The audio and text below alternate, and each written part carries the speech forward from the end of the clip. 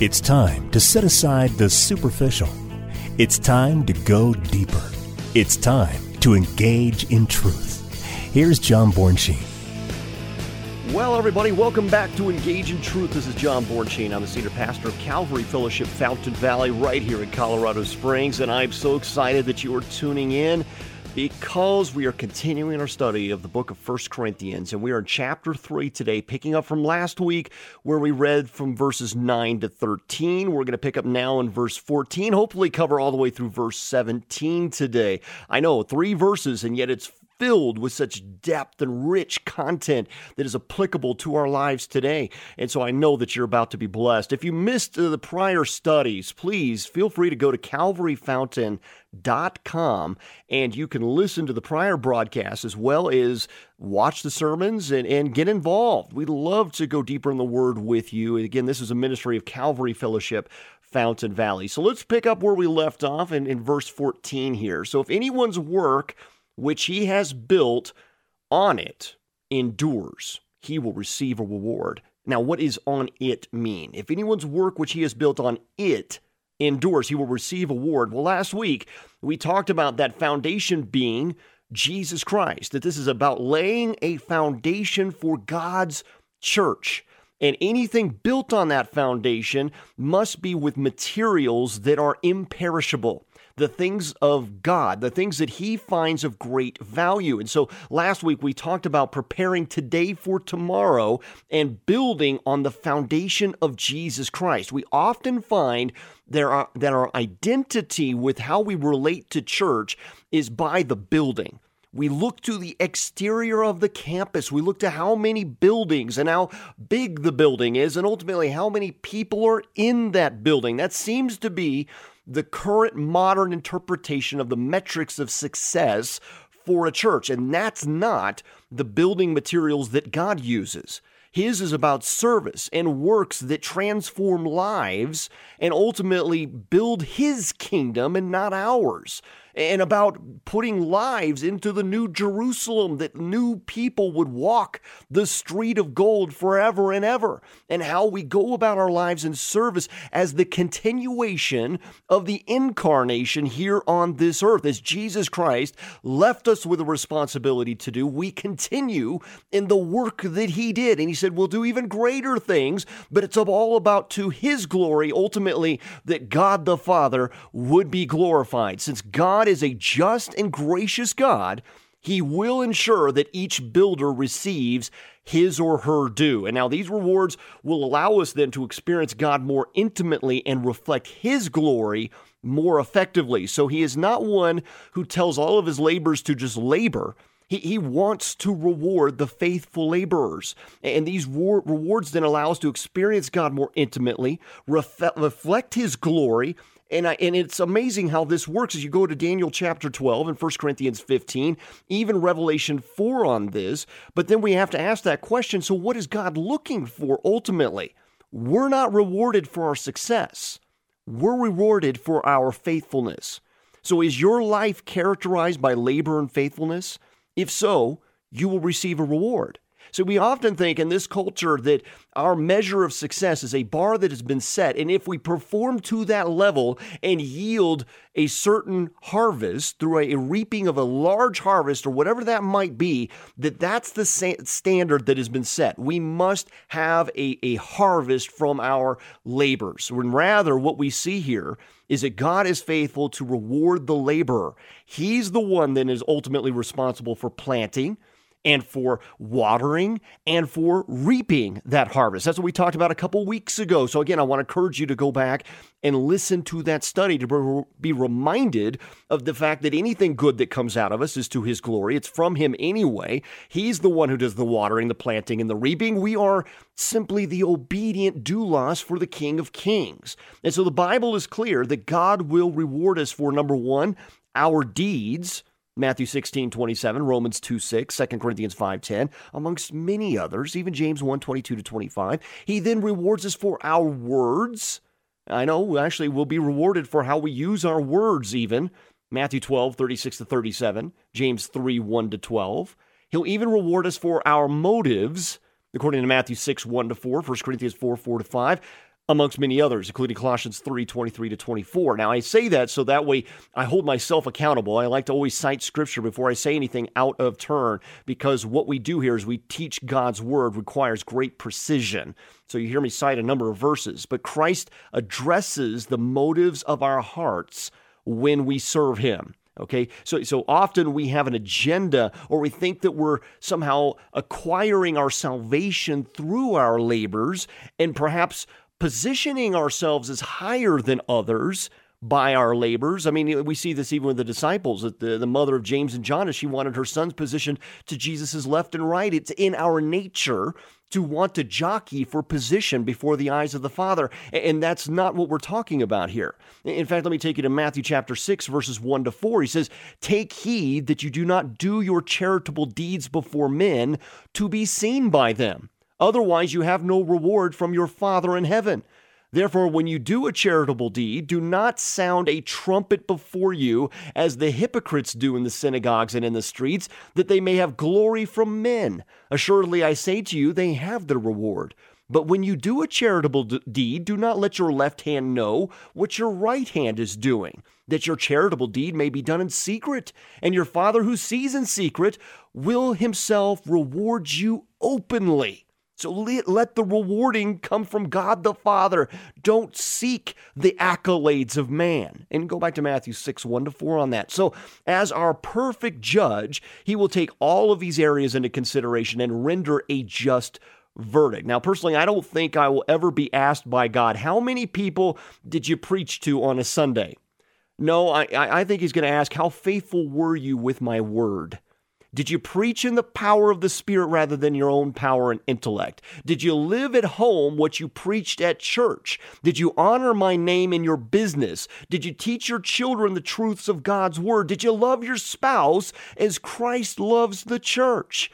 None of these things involve official positions in the church, but they are nevertheless critical issues in building the church. Now let's look to verse 15 of 1 Corinthians chapter 3. "If anyone's work is burned, he will suffer loss, but he himself will be saved, yet so as though is through fire." Now this appears that Paul is really addressing the fact there that we could have our work burned up. Okay, so the result is that such a person will suffer loss. Everything that they've put their efforts into will be lost. And so what he's talking about is they have suffered mightily in their hearts as they are standing before the bema seat of Christ, because everything of their labors and efforts in this world was for building their kingdom and not his. So this term of suffering loss appears 12 times in the Scripture. Exodus 21 even, verse 22, Deuteronomy 22:19, Proverbs 17:26, amongst many others. And this term can be either suffer damage, loss, or forfeit, or even to experience punishment. So this loss may be diminished praise, which I don't know about you, but I don't want to stand before the Lord and have him disappointed that he gave me so much time in life and resources and efforts and ability to get his work done, and I squandered it on my own aspirations and dreams and visions and my own hierarchy of needs. No, I'm supposed to be pouring that into his great work, building his kingdom, and not for my own glory at all. I'm not looking for an attaboy. Really, what we are to do then is to do this holy and agape love to the one who first agape loved us. So contextually, it appears that the individual, it was potentially guilty of partiality and disunity, perhaps even human wisdom or human evaluation of their calling. And this is a warning then to those who are wise in their own eyes, those who boast in their human efforts. And this doesn't mean that the person was fleshly or carnal in every area of their life, which would be in opposition to what we read in Romans chapter 6, since we are dead to sin. It's possible that they excelled in areas of individual holiness, yet failed miserably in their ministry or corporate service. And so again, we're talking about what builds God's church, as Christ is the head of his church. And each of us have a responsibility, a role to play. As we get later into 1 Corinthians, we're going to see that of what it means to be the active body of Christ, not just by title or label alone, but a body that moves, a body that serves, a body that's in action for Jesus Christ. So Paul's concern here seems to be a wasted life of corporate service. We often really diminish or downplay our role within the church. We think we're just to be active listeners, that we warm a seat in the church. That's not what we're to do. In fact, we all have a gift by the Holy Spirit, and I will teach on that later here in the study of 1 Corinthians and understanding what those gifts are and how they're to be used. And Ephesians 4 tells us that we equip the saints for the work of ministry, not for the work of warming pews, right? So yes, there is a time to learn. There is a time to worship. There is a time to pray and to do so corporately, but there's also an expectation that with these ingredients comes transformation of the mind and ultimately a transformation of our life and service before Jesus Christ. It's a byproduct of a transformed mind. So Christian service that has no lasting value is like eating junk food. You and I don't want to present a life full of spiritual junk food to Christ, because it's going to go into the flames. That's where it's headed. We want to present him with a life of sincere, quality service that will survive the test and will yield a reward. But it's not for the reward that we labor. That is a gift from Almighty God to us, his choice to do. But if we're doing it for the reward, we've missed the point. So if this life offers you so much that you're willing to sacrifice the blessing of your next life, then you don't have your eyes on the prize. And we're going to discuss that more when we read 1 Corinthians chapter 9. So Paul concludes this section with this statement, but he himself will be saved, yet so as through fire. So the Corinthian believer who builds poorly will suffer the loss of his or her work and potential reward, but will be eternally saved. Yes, they're still a child of God, not because of their labors, but because of Jesus Christ and his great work. This is part of the justification process. You're justified, then you're sanctified, and then you are glorified. So the justifying is done wholly by Jesus Christ. The sanctification process, we're refined by fire, if you will. 1 Peter, he tells us this is the refiner's fire. And this is important to understand the sanctification process. And during this process, we'll conform to the image of Christ. The impurities removed. We go through trial and tribulation. This is why 2 Corinthians is so important to understand. And this, he says, as through fire. And this is an idiom meaning to escape with difficulty, to have a narrow escape. And so in this sanctification process, we see here a believer that chose to build their kingdom and not God's kingdom. And therefore they suffer great loss, and they basically escape because of the propitiation of Jesus Christ. If not for his atonement over them, because they confessed that Jesus Christ is Lord, believed in their heart that God raised him from the dead, but yet their life had no fruit from that. And that's not possible, because if we are truly of Christ, in Christ, he is the vine, we are the branches, so we are to yield fruit in some way. If it's real, if we're abiding with Christ, something should come out of it. So this phrase has become a metaphor, like you were like a firebrand plucked from the burning, as we see as Amos chapter 4, verse 11, comparing to being saved by someone else and not of your own efforts. And that is true of Jesus Christ. So this further demonstrates the solemn nature of the judgment seat of Christ. And so perhaps this analogy will help you understand how the bema seat of Christ will be a place of either joy or ultimately even regret for some Christians. I'm going to use this illustration. Maybe this will help a little bit. Imagine that your insurance agent said, I've been reviewing your homeowner's policy and believe you are underinsured by $150,000. I'd recommend that you increase your coverage. But suppose you said, well, let me think about it and I'll get back to you in a few weeks. And that very night, you're awakened by the smell of smoke. Hearing the screams of your children, you stumble through the thick fog until you reach their bedrooms. Grabbing your children, you grope through the darkness, searching for a way out. But all of the exits are blocked, so you throw a chair through the window, climb through the broken glass. Once safely outside, you watch in horror and disbelief as your home is consumed by flames. What emotions do you feel at that moment?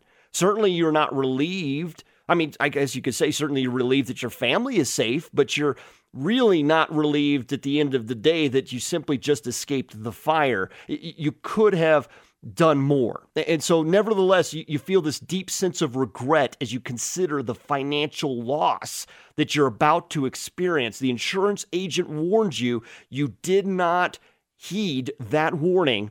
And so now your joy of survival is now tempered by these feelings of regret. Yes, your family is safe. Yes, you've escaped fiery destruction, but you could have done so much more, and you could have actually tapered any regrets in that particular situation with a sense of joy and relief, saying, yeah, I heeded the warning. The family's going to be okay. We're going to be okay. And ultimately, that's what the Bible is filled with, of warnings of saying, don't be complacent. Don't sit on the sideline. Don't simply just leverage all that Christ has done when he was the propitiation of your sins and continues to hold firm upon you. It is by his grip that he holds onto us, according to John chapter 10, not our grip holding onto him, but do we take that gift, that amazing grace of salvation and squander it?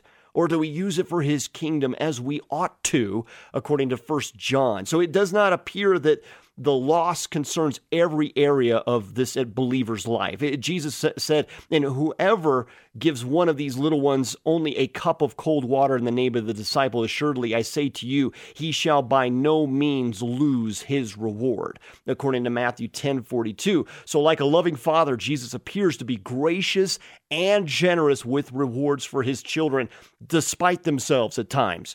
So it seems improbable that a member of the Corinthian church was building on the foundation with what would be without a single work in any area of their life. I mean, clearly as believers, there probably was a moment in which they were serving the Lord in some capacity. Maybe they weren't even cognizant of it. And since the Lord takes accurate records of all, he is gracious despite ourselves, even to reward the things that we maybe didn't really think much of. And you planted a seed and didn't realize how it germinated, how God watered that, and how it reaped a big harvest because of your obedience. So the Lord is the one who keeps an accurate record of these things. You see, my children, I think they're brilliant in my humble opinion. Okay, and that's just a dad speaking from the heart. I'm sure you think your child is too. So as parents, we have high expectations of our children when they stand before the entire school at the awards ceremony. We love hearing our child's name be called out. But there isn't as much satisfaction for a parent if the only reward they come home with is the attendance award.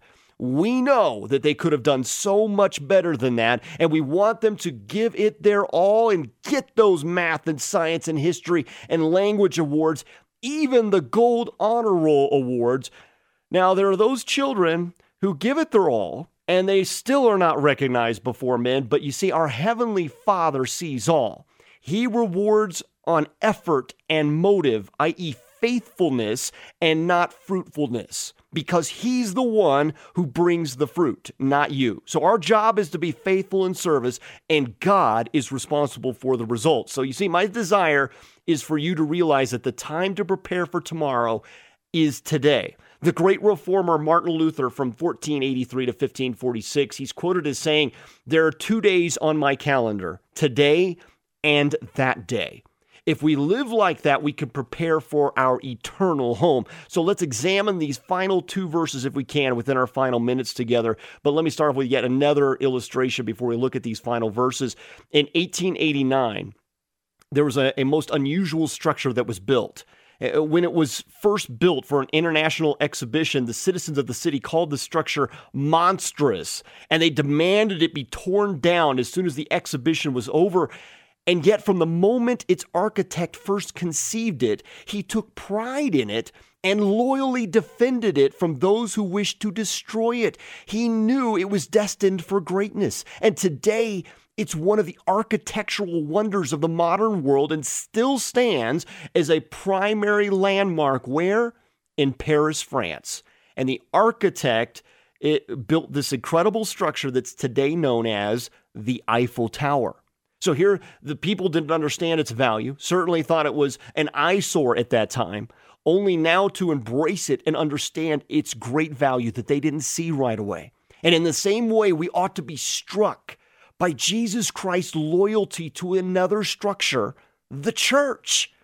We often overlook it. We don't value it like we should. We think of it as maybe something that gets in the way of our plans on the weekend, and that shouldn't be the attitude at all. But rather value what God has done, that he has chosen his people before the foundation of the earth, even Isaiah 46:10, that he tells us before the beginning, he already had seen the end.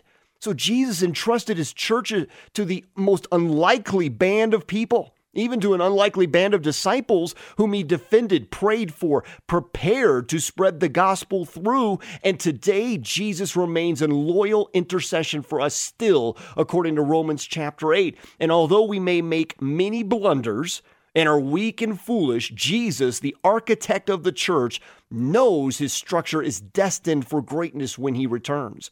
We see in 1 Corinthians 3:16, "Do you not know that you are the temple of God, and that the Spirit of God dwells in you? Do you not know?" This phrase appears 10 times in 1 Corinthians. It serves as a common literary device to pose a rhetorical question, something his leaders should know, that his listeners should know, and they don't. That all of these who have been positioned and appointed in the church, they often fail to understand that we, the body of Christ, are the temple of God, and that the Spirit of God dwells in us, not in the brick, but in his people. This is something that ought to have been a matter of common knowledge, but they'd either forgotten it or rejected it or simply taken their eyes off the prize. And their identity of who they are is God's chosen and appointed people. So this phrase is the equivalent of what we might say today of "come now!" exclamation point. So in this context,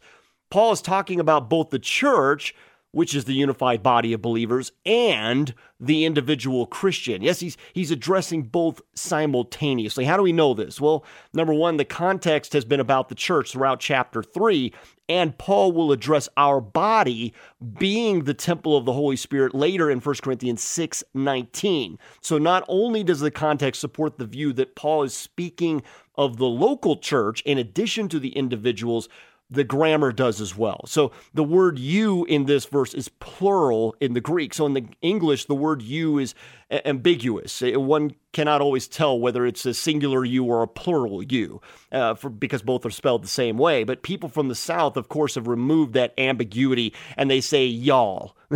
Isn't that right? You know, those of you who are from the South, you know what I'm talking about. So here in 3:16, we could almost read it from Paul's Greek of adding the word "y'all" in here. He could almost say, "Do y'all not know that y'all are a temple, singular, of God, and the Spirit of God dwells in y'all?" Okay? So clearly, y'all, the passage before us, has a dual function as addressing the person and the congregation. And Paul states that the local church is a temple of God. And the two primary words for the temple in the Greek New Testament was hieron and naos. And hieron signifies the entire temple, including the outer courtyard, which even Gentiles could enter.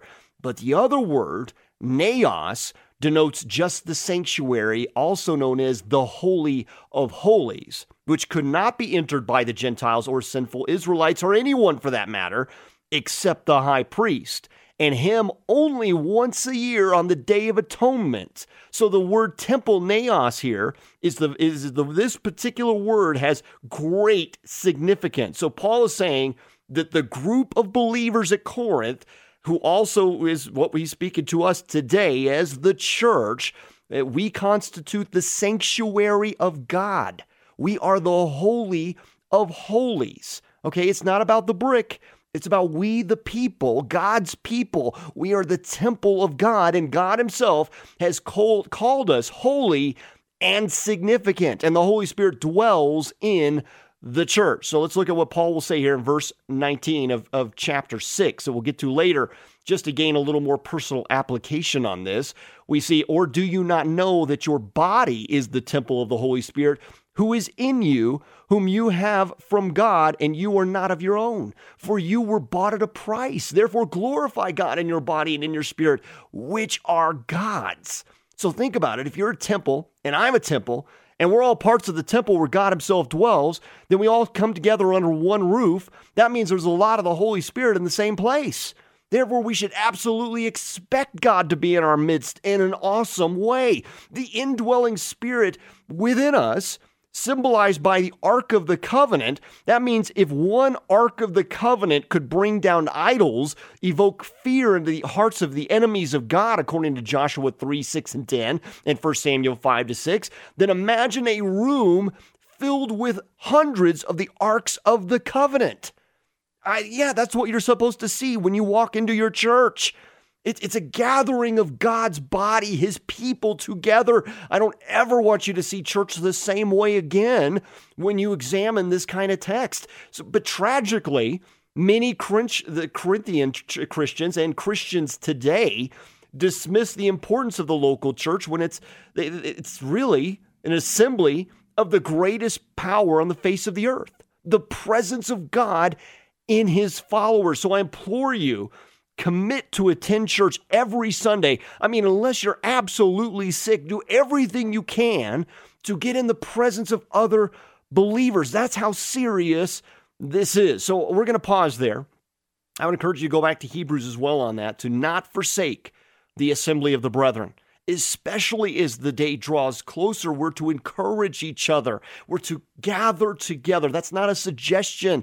That's a command, because what we've done is we've failed to see how beautiful the church is from God's perspective. So I hope that as you hear these kind of words, maybe you're on your way to church, maybe you go to a Saturday church or a Sunday church, maybe you're listening to these words right now and you didn't have your proper perspective on. You saw it as an inconvenience. You saw it as something perhaps getting in the way of your other schedule. And now I believe, I hope, I pray that you see your church totally differently. That what you see around you is the body of Christ at work. And it's something beautiful, and it's something to praise God over, that you are around other believers who believe also that Jesus Christ is Lord, and you're going to worship God the Father with them forever and ever. Let's do it right now, and let's give him a sweet aroma of praise unto his nostrils. Why hold it back? Give it to him now. Praise him now. Even in your car, it's okay. Just say, I praise you, Lord. I got goosebumps running down my sleeves right now on my arms, just praising you, of just getting excited to praise Almighty God. I hope this has been encouraging to you. We didn't quite get to verse 17 today, but we'll pick that up next week. So I hope you're encouraged through this study. Again, pick it up, go back and re-listen to the other broadcasts as well as our sermon series. You can go to calvaryfountain.com for that. Listen to the podcast, listen to the radio broadcast, and also be sure to pick up the sermon notes and do a study of your own on this. Lead others in a study. It's God's word. Use it to his glory. And I also want to encourage you, we have a wonderful craft fair coming up on October 19th. From 9 a.m. to 3 p.m., and all of the proceeds from those tables go to helping ministry as we serve the community. So it's a great, worthwhile cause, and I want you to be encouraged. If you're looking to sell items, you can get in touch with us at calvaryfountain.com. If you want to just to attend a great fundraiser event and pick up some items for Christmas, you can do that too. Again, October 19th from 9 a.m. to 3 p.m. You can learn more at calvaryfountain.com. God bless you, my friends. We'll see you next week.